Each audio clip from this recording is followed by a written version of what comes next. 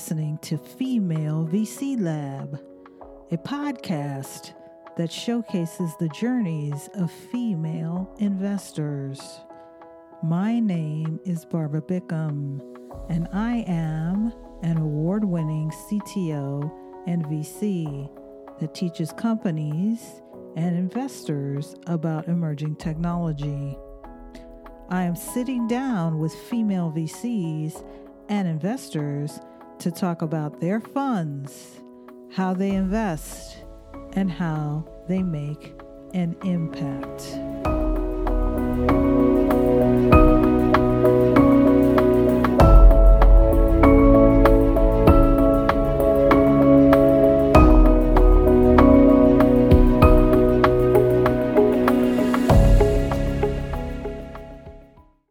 Welcome to the Female VC Lab podcast. I have a wonderful guest today. Lolita, give me your name, your title, and the name of your fund. Thank you so much for having me. My name is Lolita Taub, and I'm GP of Ganas Ventures. All right, Lolita, what inspired you to become a VC? What a wonderful question. I think pragmatically, I've always been a nerd and thought about the best things for anyone to do is at the cross-section of what the market needs and what your passion, skill sets, and interests, where those lie. And for me, my skill set has always been sales and community. My passion, community, and interest has always been in technology. And on the last part with market, I think we've been going through some interesting shifts that have brought community at the epicenter of how businesses can leverage a different go-to-market, a go-to-community to create the unicorns of the future. And as a human, I really do believe in creating community, generational wealth in community. And so that's really at the core of it. That's wonderful. And Lolita has a wonderful community. We'll talk about that closer to the end. So what is your investment thesis and what is the motivation behind your thesis? Sure. So at Ganas Ventures, we invest in pre-seed and seed community-driven companies in Web 2 and Web 3 in the US and in LATAM. Now, for those of you who are wondering, what does community-driven mean? For me, it has three elements. One is, do the customers of a company identify as members of a community? And do they have a space where they come together and create value for each other? And three, the most important part is, do they kick off the marketing and sales flywheel? So this is where we go from go to market to go to community. And what it means is you have an engaged community that loves to talk about your product. It will get the word out, but it has so many other use cases and benefits. I'll give you an example. I think everyone loves to talk about is the Peloton community. They're very informal and very big. And anyone who has a Peloton is always telling you how you should buy one.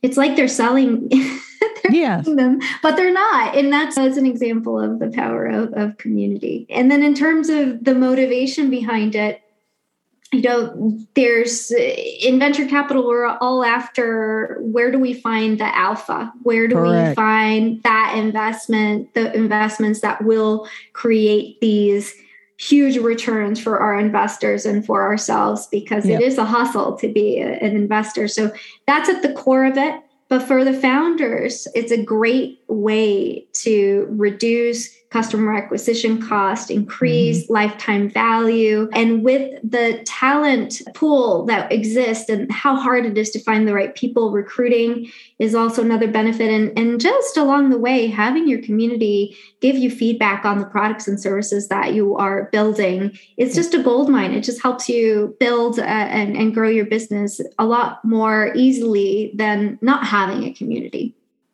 Very true. Very true. And you create a lot of synergies in a community. I'm glad you brought up the additional resourcing that occurs when you have a community. We always think of just the monetization, but there's those non-monetary things that occur, like maybe you find a partnership, or maybe you help grow your team, or like you said, other recruiting. It's really important. Or just, hey, I'm having this issue in my company. Can you help me out? You just put it out there. You ask and people will come and support you. And I think one thing that's even outside and what makes this so magical is that there intrinsically is a unifying vision, mission, alignment. And with the times where we are, right, outside of just market needs of understanding how do we create the best businesses that scale the fastest and so on with the lowest cost, et cetera.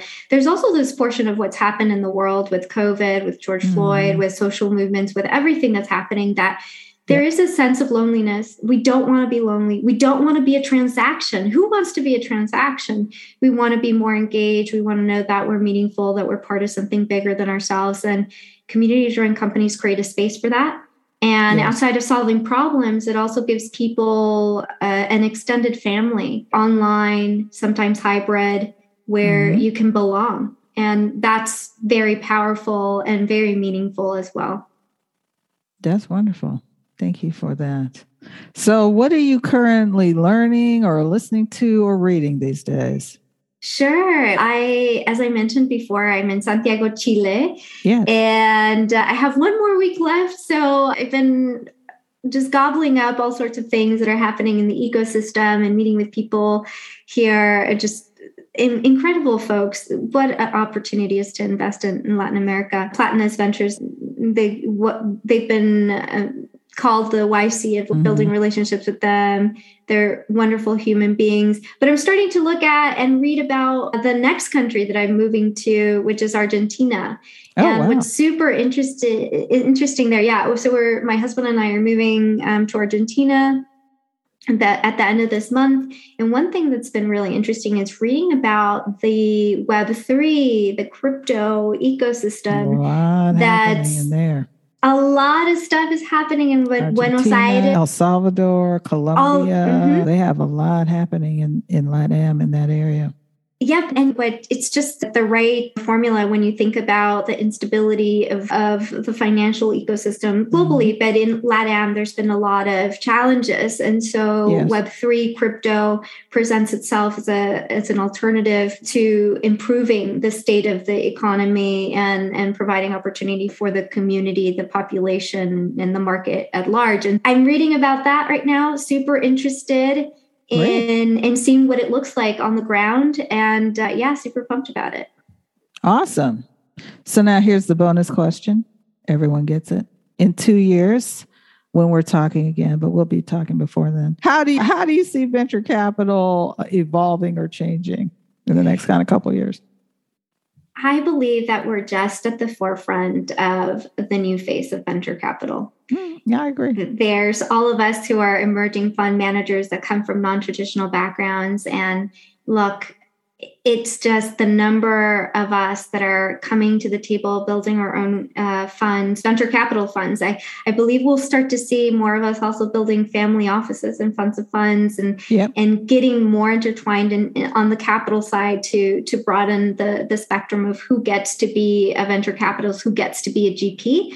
And through that, have implications on who gets capital. So I do believe that we'll see the needle move in terms of the different types of founders that get funding. Along that path too, though, and in speaking about LPs, I do believe that there will be a rise of the angel LP. And these are high net worth individuals who are accredited, may not even know it, but are interested in diversifying their investments, learning about potentially even down the line, starting their own funds, jumping in, writing checks, with a different lens, the kind of lens that we need in order to progress in the VC ecosystem and change the face of venture capital.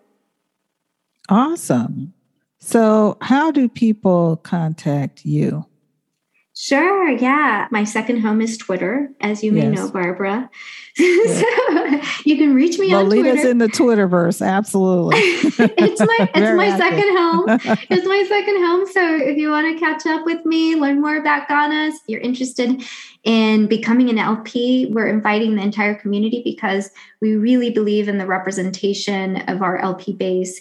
being that of the population. And also, if you're interested in rolling up your sleeves and helping Ghana's Ventures become the first of many funds, right? We do want to build a franchise. 100%. You're invited. And Barbara, you're included too. Yeah, I'm at Lolita Taub, and hopefully you know how to spell that. It's not too hard.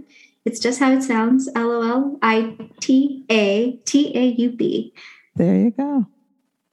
So thank you so much, Lolita Taub from Ghana's Ventures. Con ganas. Ganas, for being my guest on the Female VC Lab podcast. Thank you, Barbara. It was a pleasure, and hope to see you soon on Twitter. Yes, see you soon.